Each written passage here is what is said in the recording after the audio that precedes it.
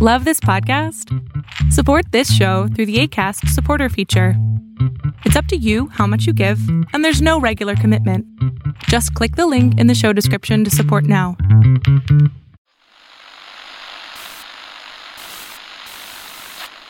Nine, 12, 10, 28, 2, 23.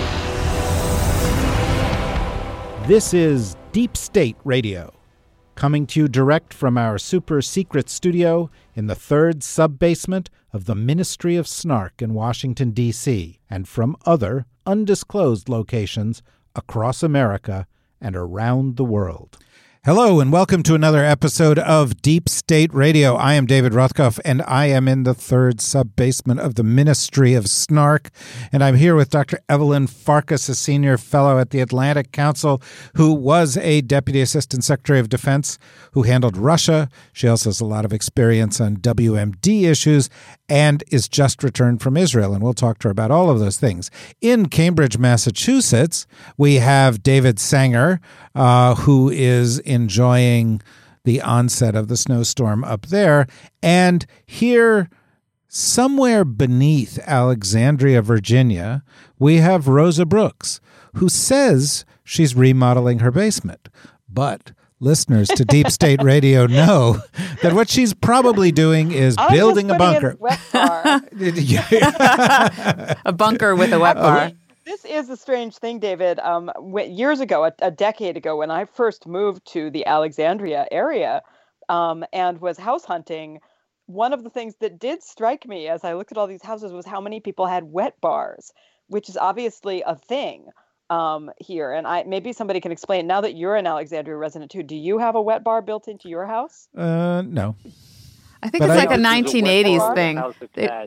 Yeah, I don't really drink. So it's like a wet bar is like, hand sanitation. Yeah, exactly. Oh, look, another little sink, just what I needed.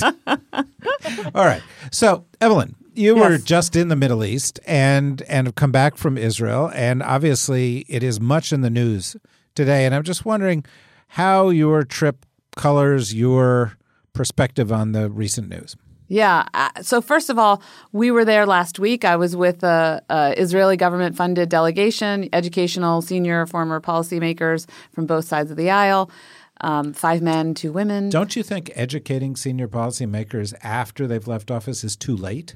No, because they think that we're not going to die and maybe we'll still be influential around town, or maybe we'll go back and work in government again. I don't know. You'll have to ask them. But nevertheless, while we were there, the issue of Jerusalem and the embassy did not come up in any major way. And nobody really forecast to us that there was a decision coming. Now, granted, from the U.S. side, our meeting, we had very few U.S. meetings, and the only person we met, the most senior person, was the consul general in Jerusalem. And I guess he's probably he is a civil servant, so he's pretty well trained not to give away secrets like that. But what we did hear about, we heard a lot about the fact that they being the Israelis, were counting on the one opportunity, which was that Jared Kushner and the Trump administration could basically open the door publicly to the existing relationship between Israel and the Arab states, in particular the Gulf states. And so that through the diplomacy with the Saudi crown prince, they could actually bring into the public so that the Arab public could see that actually more or less now the big Arab states accept Israel as a reality. So that was the positive thing. The negative thing, though, was that the Israelis kept talking about how they were counting on the Trump administration to get the Russians to get the Iranians to respect Israeli red lines, meaning the Israelis had said very clearly to the Syrian government, to Assad, and to the Russians that they will not accept any permanent Iranian forces in Syria after the war is over. And also they will not accept any further encroachment closer to Israeli borders or any kind of buildup in capability, military capability. So those two things, we know this current administration, the Trump administration, has no leverage to actually help the Israelis with. So And the Israelis were very clear that if their red lines were not respected, they were going to do something about it, meaning they would have to use military force. So I came away worried. Russia. Yes, so I came away worried. I came away actually somewhat reassured on the peace process front because I thought, well, maybe there'll be some very slow thawing. There's not going to be any breakthrough. Nobody expected it. And we were made to understand that neither the Israeli Arabs or the Israeli Jews expected any real change with regard to peace. The peace process. But on the Syria front, that's where I came away worried. Now I'm actually worried on both fronts. Well, sounds like a very successful trip. And thanks, educational. Thanks, government of Israel, for the trip. David, as we, think about all of this, one thing that strikes me is that the Israelis are counting on their, the special relationship between Bibi and Trump, and especially the special relationship between Jared and Bibi about, we can get this thing and this is going to be a big breakthrough. And Jared and Trump are close to the Saudis. And so the Saudis are probably cool with all of this. But when I talk to people from the Gulf, they're like, oh, no. Mohammed bin Salman did not give the green light for this. Mohammed bin Salman is not happy about this. The Gulf states are not happy about this. And Jared is not the mastermind who's finally, the architect of a rapprochement. And both sides look like they may come out burned from buying into the Trump-Jared line. What's your perspective? Well, I think that could well happen. I mean, it's been such a bizarre week. I mean, if you just start with the Palestinian reactions that were entirely predictable to the announcement on moving the embassy to Jerusalem, this is the classic thing that happens when you let your domestic politics drive your foreign policy decision making, right? So the president basically decided he had to go complete a campaign promise, and he's looking around at the cheers he's getting from Sheldon Adelson and from some of the Jewish groups in the U.S., but clearly not all, and then from Bibi, and he thinks, oh, wow, this must be a real Mideast policy out here. And, I think we were all sort of stunned from last Sunday forward as Jared Kushner and others sort of seemed to make the case that everybody will get used to this and we'll just sort of move on with the rest of our plan, which, as you suggest, has a Saudi element to it, has the Arab-Israeli peace negotiations element to it, in what the Trump administration thinks is a grand scheme of how this all interrelates. I don't think the Arab world looks at it that way. Rosa, if you were sitting with Bibi or I wouldn't. Or MBS. Well, a couple weeks ago you said you sat with the Queen and you really sort of gave her a hard time. Which Queen? The one Queen of only. England. The one, the Queen of England. Who else did you think? I don't know. Queen Beatrix or something. Queen Beatrix. Wow. But no, I would not. We can establish quickly. I would not be sitting with Bibi. Okay. Well, this is a hypothetical. You get that, right? Okay. All right. Okay. Hypothetical. And so there's this hypothetical, and you're sitting with Bibi or you're sitting with Mohammed bin Salman, and they go, "Don't you worry about a thing. I got Trump and Jared." Now, what would you say to them in those circumstances? I would say it is a slender reed upon which you rest your hopes. That would be good. Very formal and yeah. No, I don't actually think that they are dumb enough to have any confidence whatsoever in either Trump or Jared. I think that they are taking advantage of the general idiocy of current U.S. foreign policy to achieve their near-term ends. And obviously Bibi is happy as a clam, although I never was sure why we thought clams were happy. But Rosa, why do you think? Because they don't negotiate Middle East peace, Rosa. Okay, let's just take a break here. Why do you think clams are happy? They have a smile. It's like a smile. Their right? whole face looks like a smile. It's like a big curve. Yeah. Even I knew that. I don't know how. I just didn't even know I knew that. Oh gosh. That to you, everybody. That is why you wear the heavy crown of entropy. The diadem of doom. That's maybe she thinks only if you're showing your teeth are you happy. Well, and think of the oysters whose fate it didn't turn out well in the epic poem. So anyway, but no, I think that obviously the Israeli right is delighted, and Netanyahu is delighted by this, and this is, Obama was viewed as a major roadblock. They couldn't stand him because he said really some rather mild things, critical of the Israeli right and critical of the expansion of the settlements and so on and so forth. Now they've got somebody who will happily do whatever they say.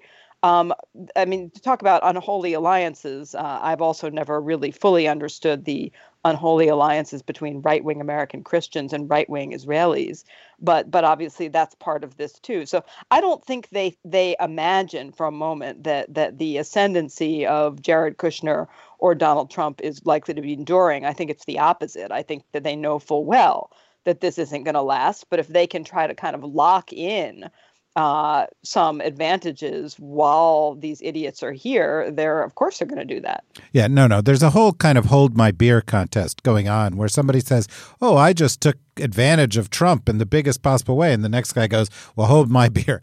And then they go and they try to do it in an even bigger way. But, one of the things that was said in all of this was that the evangelicals were doing this hard push to Trump to go and get him to make this decision. And of course, I, for one, always find this a little bit odd as the Israelis jump on it. But, the whole evangelical notion is that, the beautiful moment comes and everybody is redeemed because of the changes that they want to see in the Holy Land, and then the Jews are left behind and they go to hell. It's like that's the part that makes it a little bit difficult to see why. I'm not sure I would pin this one.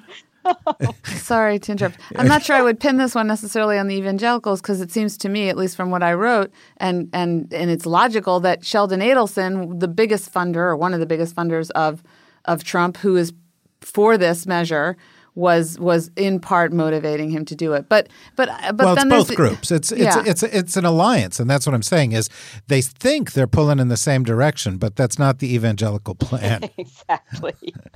They'll be saying goodbye, Jews. We're off to heaven. Yeah, no, there's going to be like the rapture, and and then the Jews will be all down here going, who do we sell the corned beef to? I mean, it's going to be a problem. And then for Trump, I don't think it's religion at all. It's just like he wants to get something on that list. Well, but I think that's the other thing is, and this is what I was going to turn to you and ask, there's no strategy here. I mean, this is a blunt instrument in search of a strategy. This was a policy, and if you said, well, this is part of my master plan, people might go, oh, okay, explain your master plan. But there's no master plan. It seemed like Trump, as happens all the time these days, is trying to distract. He's trying to distract from an ever-worsening situation on the Mueller-Russia front. Well, you see that? But this is a professional podcast, such as these things are. But you have this image that Trump There's news. Another county heard from. But you have this image that Mueller is constantly like sitting on his shoulder, going, "I'm over here. I'm over here. I'm not going away." And he's like trying to shout at the top of his lungs to drown it out. I actually think you're giving him too much credit, David. I don't even think Trump is strategic enough to think to himself, "Oh, I need to distract everybody from Mueller." I think I think it is so much closer to pure randomness than that. Well, I think you might be right, but I would add to that, if you're right, that it's emotional. That's interesting. But Trump as a random policy generator, that's a kind of a new thing. No, that's right. I think that there's sort of a limited number of settings, and there's this little dial that spins around, and it can land only on a limited number of settings, right? Because it's sort of pre-programmed. But I don't actually think where it lands or even when it spins and whether it spins has anything to do with Mueller or anything else. Right. And then it's just I think this one was a particularly pre-programmed one because there's a list of things that he promised during the campaign that we kind of rolled our eyes and said, well, when you get into office, you recognize the complications of this and you don't do it. The Paris Accord was one of those, and he did it.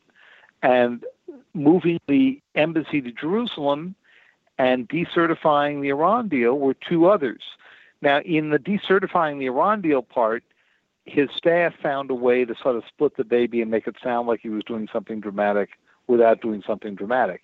In moving the embassy, it'll be interesting to see if the same thing happens.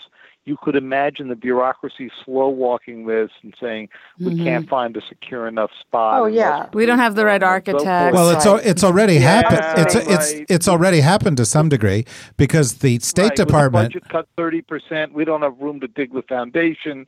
I mean, you can hear all that. We might accidentally dig into the. Well, actually, I don't mean to correct you on this point, but actually, the embassy is built.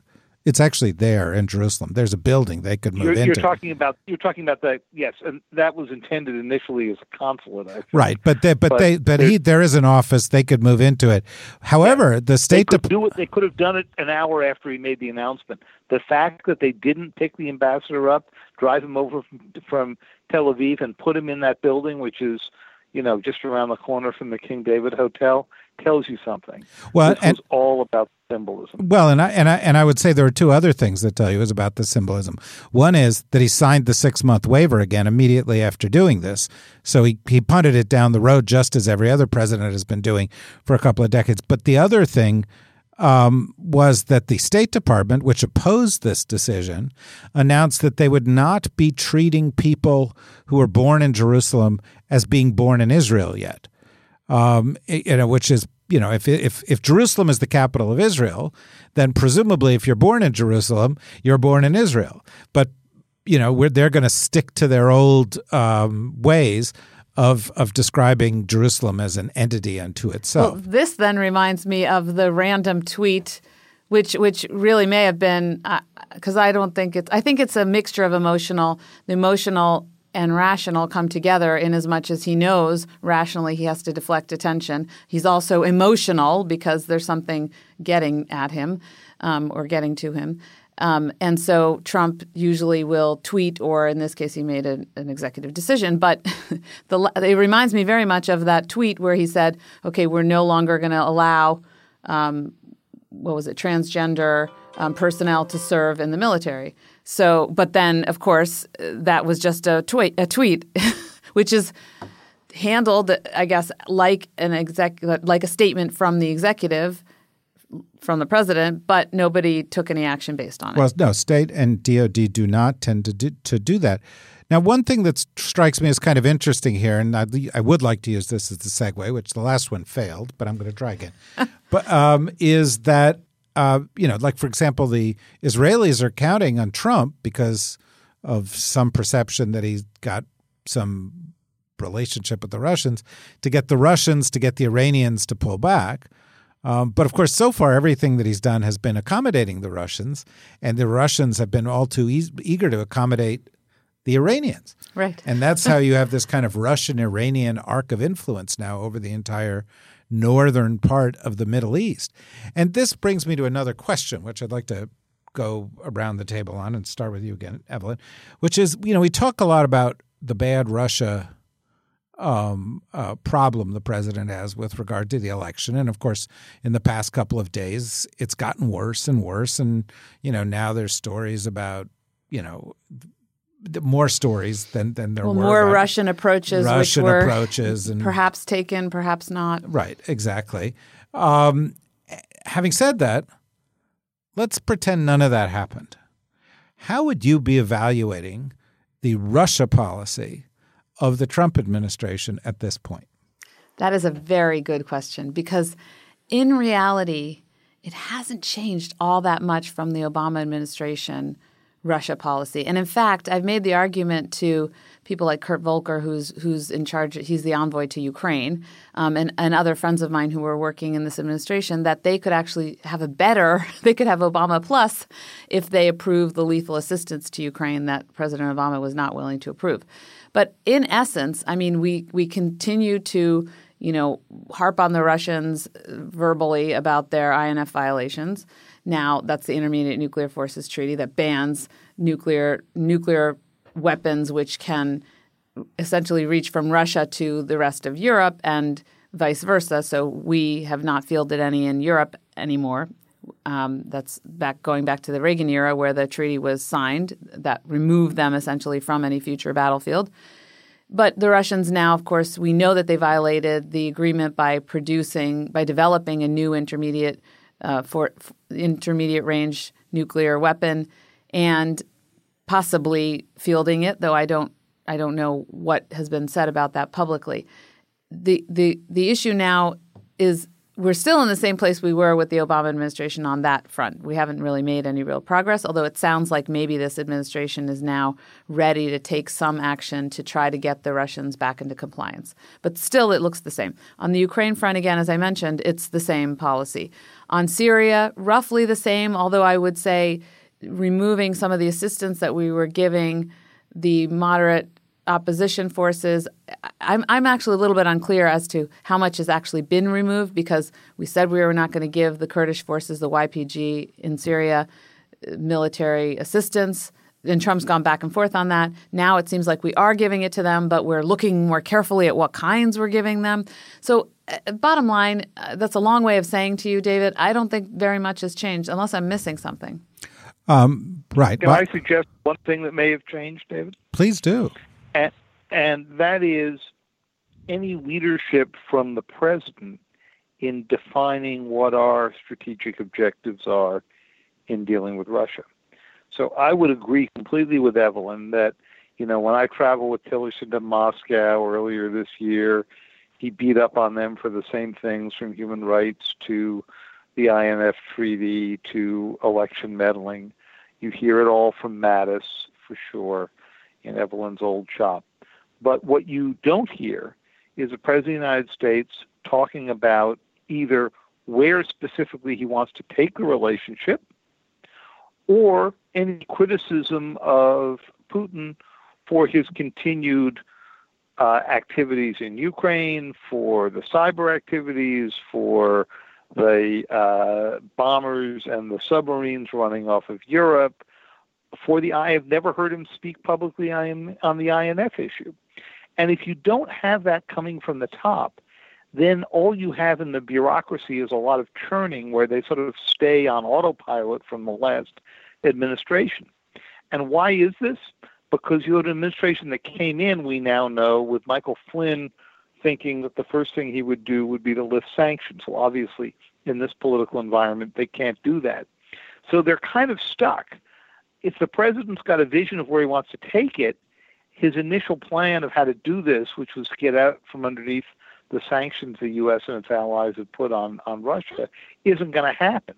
And so I would say it's kind of a motorboat whose motor is hard over, and it's just going in circles right now. I was just thinking of a little game I used to play with my children when they were little in the beach and at the pool, David, where you pick them up and you spin them around in a circle saying, motorboat, go so slow, go so fast, and gradually speed up. And then you step on the gas and you throw the children up into the air and they practically drown. And then they're not that happy with you anymore. But and it's very similar. Wow. And in fact, hello, Children's Protective Services. Still alive. And weirdly, they would keep asking to do this over and over again, even though every time they'd end up spluttering with water up their nose. And that indeed is pretty much where the U.S. is likely to get. See, this metaphor is going somewhere. With water up its nose. Yeah. With water up its nose. Dizzy, disoriented, and with water up its nose. But I think part of the dilemma here is something we've talked about before. You can't really speak of a Trump administration foreign policy. The Trump administration has multiple competing foreign policies within it. So we have, on the one hand, we have the Pentagon, for instance, pursuing the same policies towards Russia that the Obama administration was pursuing, which is to say, regarding Russia as essentially adversarial to U.S. interests. And in numerous ways, whether it comes to thinking about NATO or comes to thinking about preparing for hybrid war. We just launched some kind of new hybrid warfare center sort of explicitly to counter Russian activity just last month. So the Defense Department continues to chug along, treating Russia as an adversary. Trump continues to chug along, treating Putin as his best friend and his role model. And what you get when you have multiple competing foreign policies, particularly when one of the competing ones is the president, and it is at odds with the foreign policy of his own Defense Department, for instance, is you end up with a whole lot of nothing, or otherwise known as water up your nose. Well, wow. Nicely tied back there, Rosa. Appreciate that. But, I think this is one of those instances where I would say, Evelyn, David, and Rosa, you're exactly right. In other words, there are elements that are the same. The big difference is the president. The president's body language, Obama would be critical, had a bad relationship with Putin for a good reason. Trump never says a bad word about Putin. And of course, that has an implication for the foreign policy. And at the end of the day, what you end up with is the State Department and the Defense Department carrying forward essentially the policies of the past, but knowing full well that the president is likely to undercut those policies. And so I don't think Barack Obama would have failed to implement the sanctions voted by the Congress. I think Trump would have and did, right? So that's a big distinction. And I think the Russians continue to think, and they must think it's a miracle because of how many good reasons there are for for Donald Trump to show some kind of toughness with Russia, that he just won't do it. And, Trump does say the policy. Well, or they know something we don't know, David. Right. Well, or both. But, and they just sort of say the policy stops with him. He keeps saying that. It apparently is the case. And that ends up in a very, very different place. David, I know that you wanted to talk a little bit about that INF treaty issue, which the Russians have not been adhering to for a long time, and yet there is some discussion about, renegotiating or altering the treaty. And I was just wondering where you think that stood and why, if at all, you think it's significant. Oh, if we were in normal times where we weren't sitting around talking about the Russians meddling in the election, being on social media, doing all the other things they've been doing, and we were back in rethinking what the post-Cold War means, the INF Treaty would be a big deal because this is a treaty that kept both countries from deploying intermediate-range nuclear weapons that, as you heard before from Evelyn, could threaten Europe. The evidence is pretty overwhelming that the Russians have been in violation of this. They're betting that the Trump administration will not try to pull out of the treaty because there are many in the administration who argue that we're better off actually complying with its terms and then trying to pressure others to do so. But it's not at all clear to me how that will play out. But what is important here is that there's the possibility of an entirely new nuclear arms race that has nothing to do with the big ballistic missiles, intercontinental ballistic missiles that we're used to restricting, because the capabilities of these smaller, lighter, medium-range missiles have so increased in recent times that you can accomplish a lot of the tasks that you previously would have to use an ICBM for. And so this is actually a possibility of a significant dangerous outbreak in sort of a new arms race, even if we kept to the New START treaty that President Obama and Putin signed in 2010. Well, let me explore one more element of Russia policy that we don't normally talk about, Evelyn. Then I want to turn to you, Rosa. There's stories on the wire that Mueller has just acquired 100,000 pages of Paul Manafort's financial records and Gates's financial records, which leads to some bigger discussions about the financial paper trails that they'll be following, whether they go through Cyprus or whether they go through Deutsche Bank or through other places. And I'm sure David Sanger right now is sitting in an office surrounded by giant stacks of paper and thumb drives going through this kind of thing himself. But it suggests that one other government and one other power structure is likely to be rocked by this investigation. And that is the Russian power structure. And in the middle of Vladimir Putin, who, one of the stories this week was Vladimir Putin announced his candidacy for re-election in his non-democracy. But that in the midst of his election year, there are going to be handfuls, dozens, hosts of people in the Russian power structure who were revealed to be funneling money to people in the U.S. or working for the government. And they're going to all, inevitably somebody's going to say, well, let's sanction them. And all of a sudden you're going to have a whole sort of policy dialogue around the financial side of how the Putin government works that may be super uncomfortable for Putin. Am I wrong about this? I would venture to say you might be overestimating that because, Putin experienced personally, he and his inner circle experienced the Panama Papers. So that team of investigative journalists who went in to the offshore to the big firm in Panama that was helping people set up offshore accounts, and they found a lot of information that incriminated Putin, and he was able to weather it by basically pointing a finger and saying that's a Western conspiracy, and those guys set me up, basically, more or less. I don't know how – there was more about Russia in the more recent ones, the Paradise Papers. Again, he seems to have weathered that. However, if something new, really new comes out or something that touches – it's hard to say what it would be that would really touch a nerve with the Russian people. There is a nerve to be touched because we saw – and this may have been to some extent affected by these papers that have been revealed by the journalistic work, the excellent investigative journalists. We saw Russians go to the street and demonstrate earlier this year at the urging of Navalny, Alexei Navalny, who is the opposition leader who wants to run against Putin. Now, there's another person running against Putin. We'll leave that to the side for the moment. People see that as more or less the Kremlin's choice for an opposition candidate. But the real opposition candidate would be this guy Navalny, and what he's made his name on is these kind of exposés exposing corruption.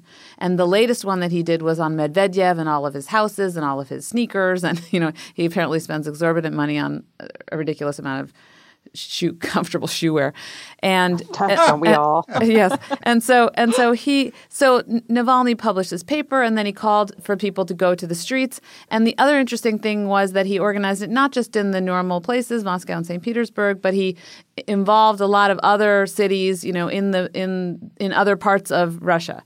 And that was interesting, and also that you had the youth coming out, the youth who do not remember eating a potato a day, in the past, like their grandparents, the youth who have been raised in this atmosphere where they believe they're entitled to have a good economic standard of living that should not go down, as it has been lately, who are angered by corruption among the elite. So there is a nerve, getting back to my original answer, there is a nerve to be irritated, but I'm not sure whether it will be sufficient to bring major change. Look, when Putin goes, when he and his cronies go, it will be sudden. We will not be able to predict it.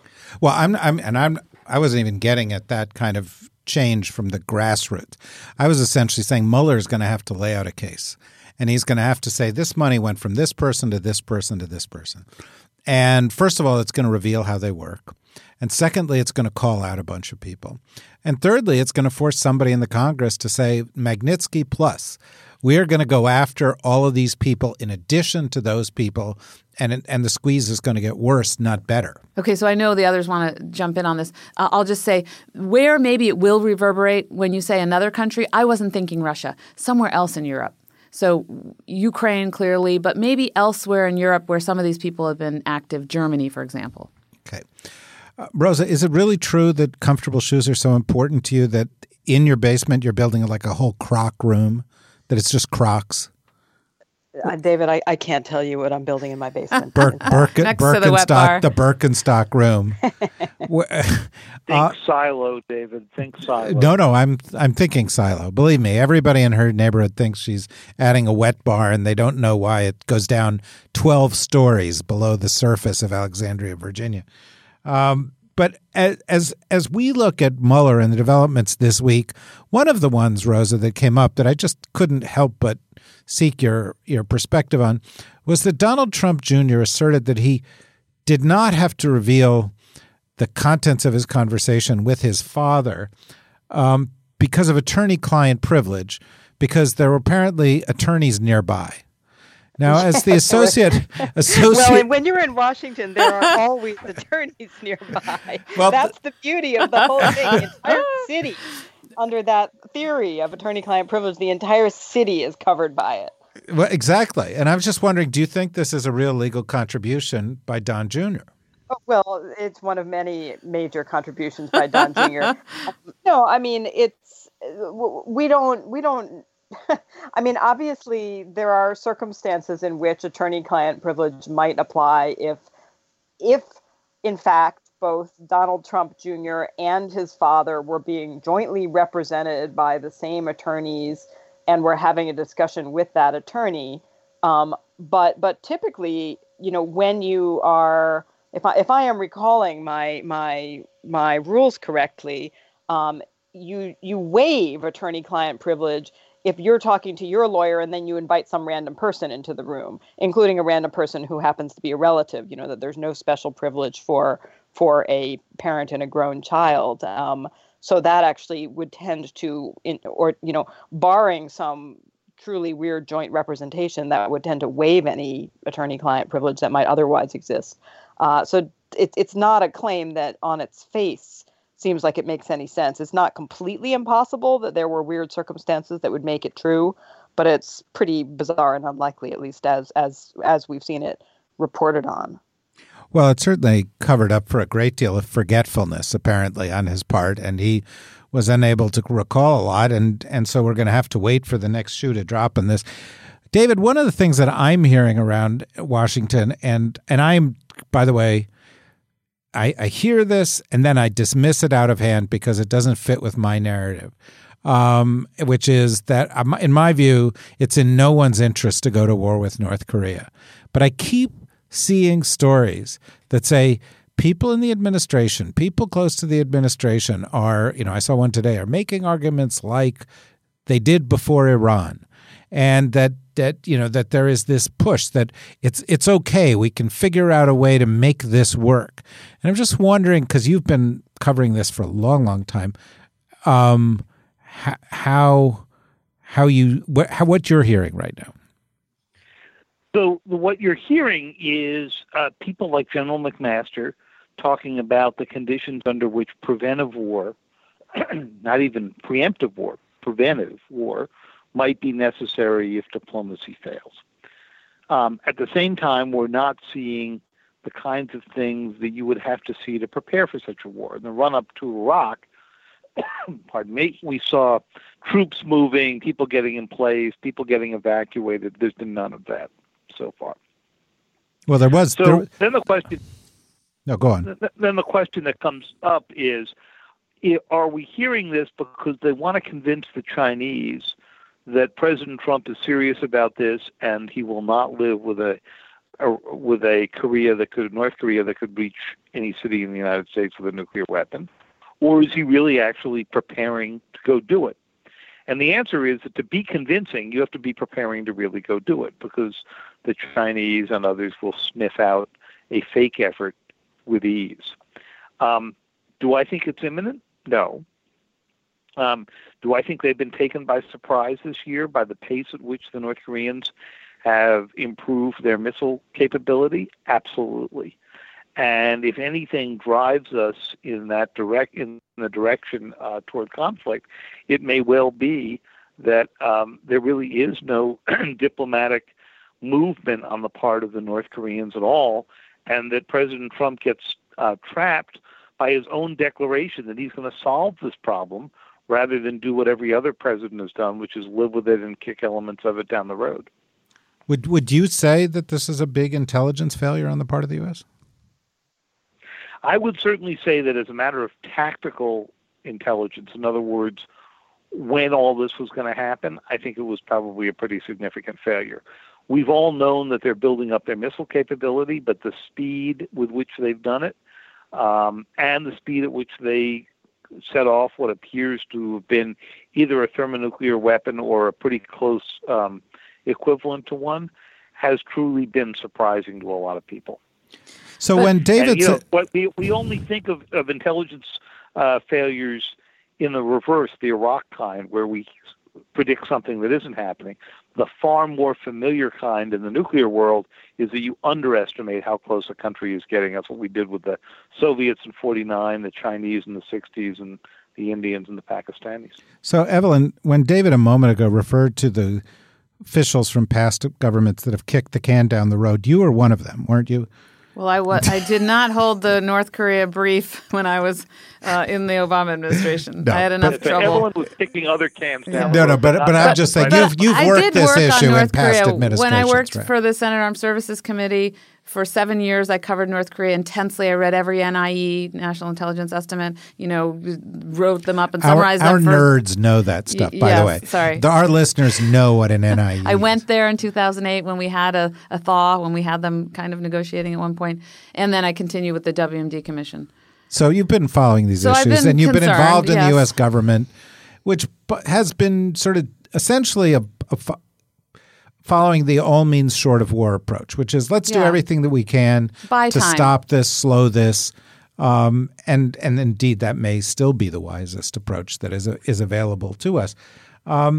Does this feel materially different to you than when you were working the issue? I think what feels different to me is Kim Jong-un, the new young leader, he has decided that he's going to go at breakneck speed to get this capability. And by the way, if you talk to the real kind of missileers, the real missile engineers, experts, they say, we know that the missile can reach the United States with a dummy on it, with a decoy, but we haven't seen them test, and prove that they can actually mate the missile with a nuclear weapon and that would get to the U.S. Not that I'm baiting them to do that. It does seem like it's got quite the payload capability, this latest test. Again, but the test did not have the full weight of a warhead on it. So there are those. I just have to kind of put that out there. Not that I know. I'm not reading the current intelligence. I don't know. And these are people who are not in the government who are commenting. So they're essentially saying we have a little more time. We may even have as much as a year. It doesn't matter. The point is that Kim Jong-un has made up his mind that he is not going to negotiate until he has this capability. And then he's going to negotiate. Some people are speculating in the press, and maybe that's what they're hearing inside the administration from the intelligence community, that he's going to try to negotiate a reunification with South Korea. That seems to me rather far-fetched only because it's just not feasible. But second, he could negotiate essentially a hard status quo. So we have just an armistice in place right now. He can say, I want a peace treaty and I want something that recognizes, my state until unification and my government and no regime change, and I want all these guarantees. In essence, he'll have some kind of guarantee anyway because he'll have a deterrent capability that's not only conventional but nuclear. I don't really know that it gives him that much more than what he had when he had the conventional, because he can still threaten South Korea and by extension the United States and Japan. But it is disconcerting because he clearly is showing to us that he's not interested in negotiating until he gets to that place where he has a full-on program. And then we have to essentially accept it and come up with a new mutual assured destruction vis-a-vis North Korea.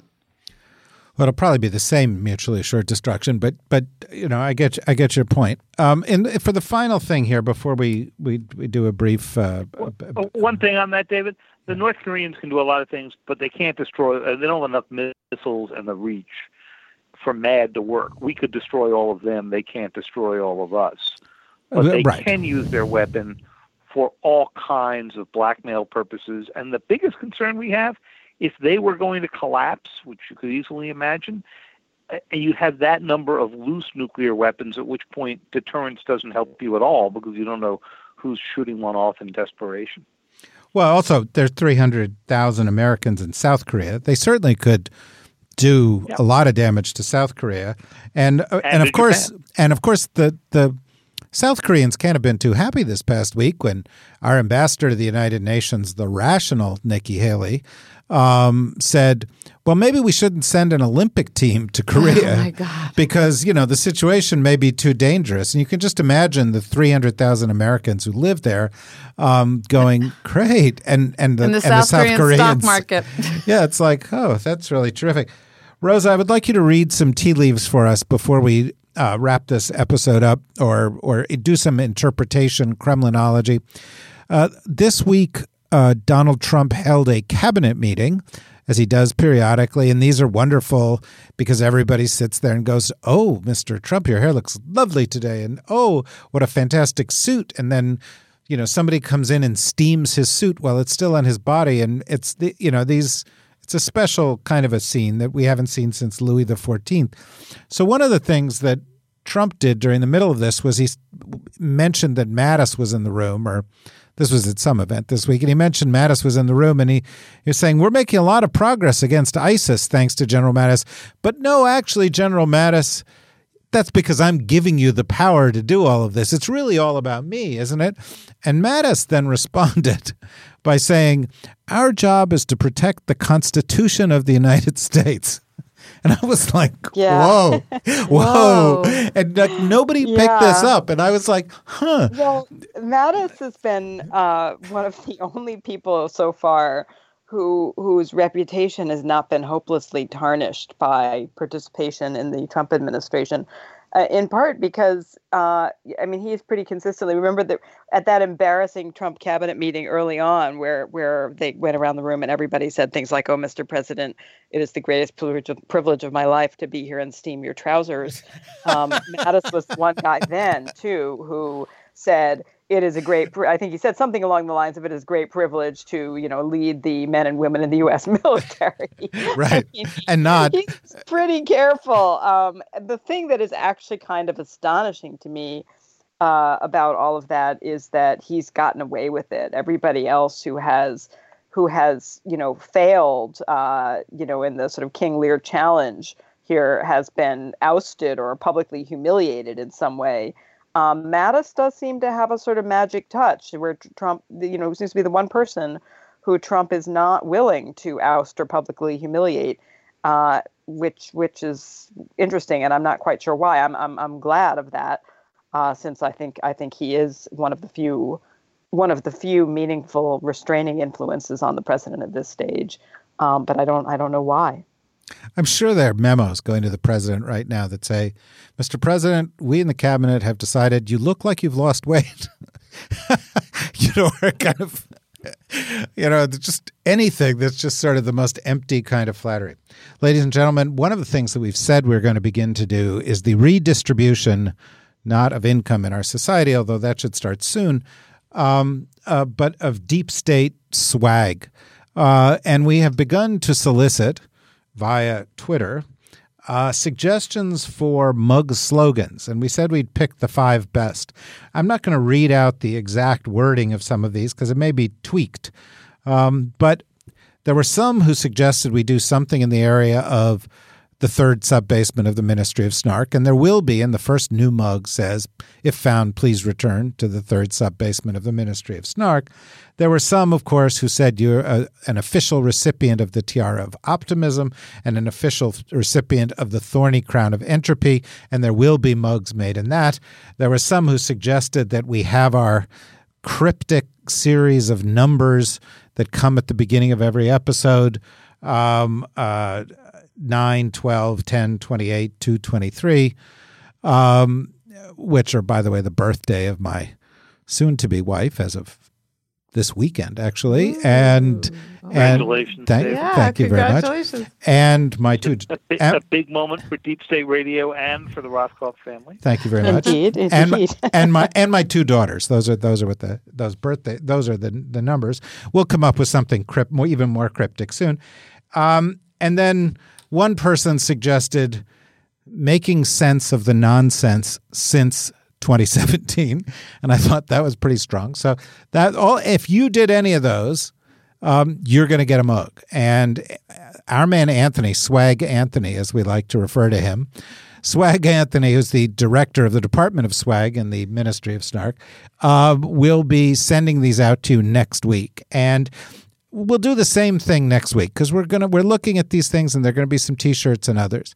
So if you've got a suggestion for a good slogan or good content, and by the way, some of the people who earned them in the past will also get them next week. But if you've got a suggestion for a T-shirt or content or artwork, we're having somebody's designing right now an official logo of the Ministry of Snark, you will get something. So send it in to us at #DeepStateRadio. Or if you wish, #DeepStateSwag. We'll get it either way.